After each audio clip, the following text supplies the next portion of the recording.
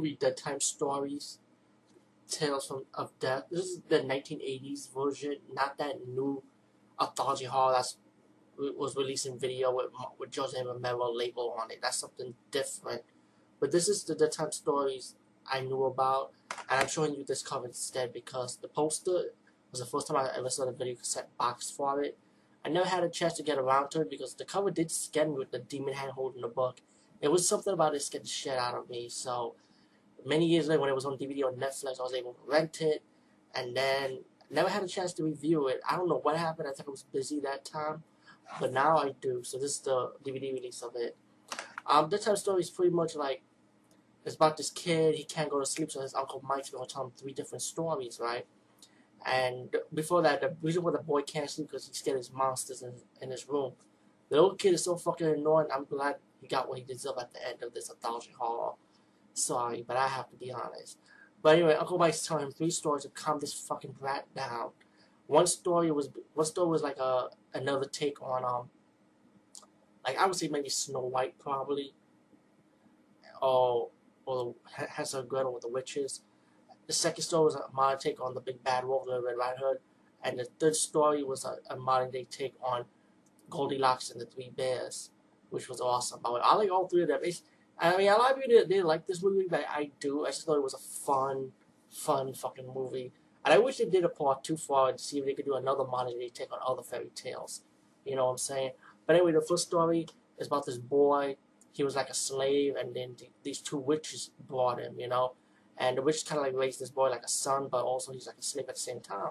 And these 2 witches want to bring back their dead sister back to life, so they start killing a priest. The boy had to run errands to do things for them.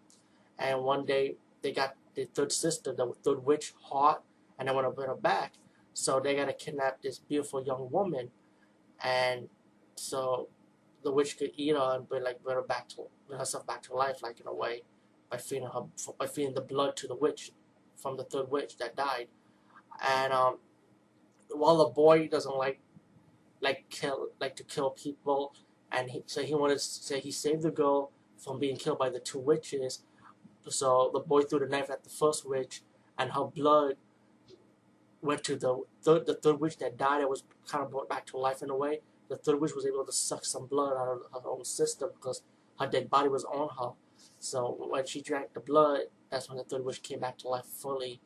The boy was able. The boy was killed the 1st witch.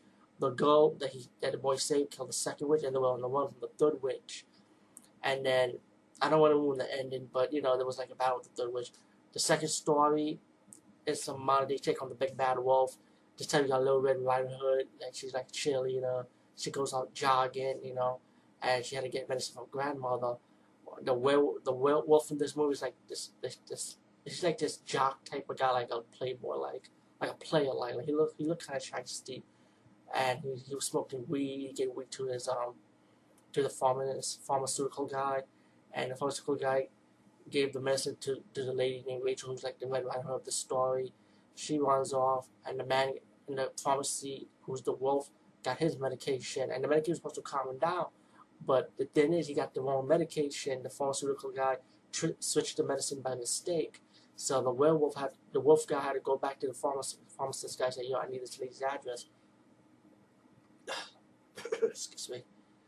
I need this lady's address, and I had to get the right medicine. So he goes to Rachel's house, who's like the Red Riding Hood character, knocking on the door, and the grandmother answers the door. The grandmother won't let the guy in. You know, she's telling the guy Rachel's not home. So the guy had to wait outside for the lady to show with the medicine, while Red Riding Hood was making out with her boyfriend in the shack.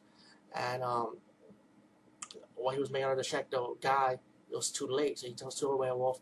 He attacked the lady's grandmother. The lady, when Red Riding Hood, Rachel, went to her house and saw the wolf, and she was on one of the wolf, and she picked up like a silver cake knife. Take a wild guess. And then the 3rd story, we got this. The 3rd story is my favorite. It's more like a comedy, you know. Well, all of them were like comedy horror, I would say, but still, the 3rd story was good. I like this one the most because it was just fun. You know, I like that they take on three bears. The baby bear is like a mental patient. He escaped his father. But with Mama Bear, you know, they drive around like robbing a bank. They go to the hideout and they find Goldilocks. Now this Goldilocks is not like a goody two-shoe Goldilocks herself either. You know, she's also guilty like the three bears. But the three bears are human beings. You know, like a mama bear, papa bear, and baby bear. They're human beings, but they call them bears. And but the Goldilocks in this one is not so, and she's like a much more evil version of Carrie in a way, and she uses her power to kill boys that just want to have sex with her, you know. And it was funny how the three bears comes into the house, and they saw Goldilocks. Say, okay, you know what? We'll keep you as our own daughter. So they started hanging out, you know. Goldilocks and Baby Bear started making out, and they went out for dinner because they wanted pizza. Let the porridge get cold. I mean, porridge was hot, but they wanted the porridge to cool down. So they went to eat pizza while the stupid police officers are baffled, you know, like saying, we gotta get these people where they found the hideout, and just had shooting up the house for nothing, while the three bears and Goldilocks looked at the television screen and said, wait a minute, we dead. They did us a favor, so that was their time to make a good getaway. So since they dead, they could pretty much run off, you know. Um, and then you get the final story with the boy. He was satisfied that Uncle Mike told him all three stories. And then one day, guess what? The boy finally saw a real monster. And I'm glad the fucking monster fucking ate the boy. So the boy was annoying in this movie. But I'm glad he was only for the intro, a little bit of the middle part, and outro. But yeah, so overall, that time story was very enjoyable. I actually liked it. And anyway, guys, peace. See you later.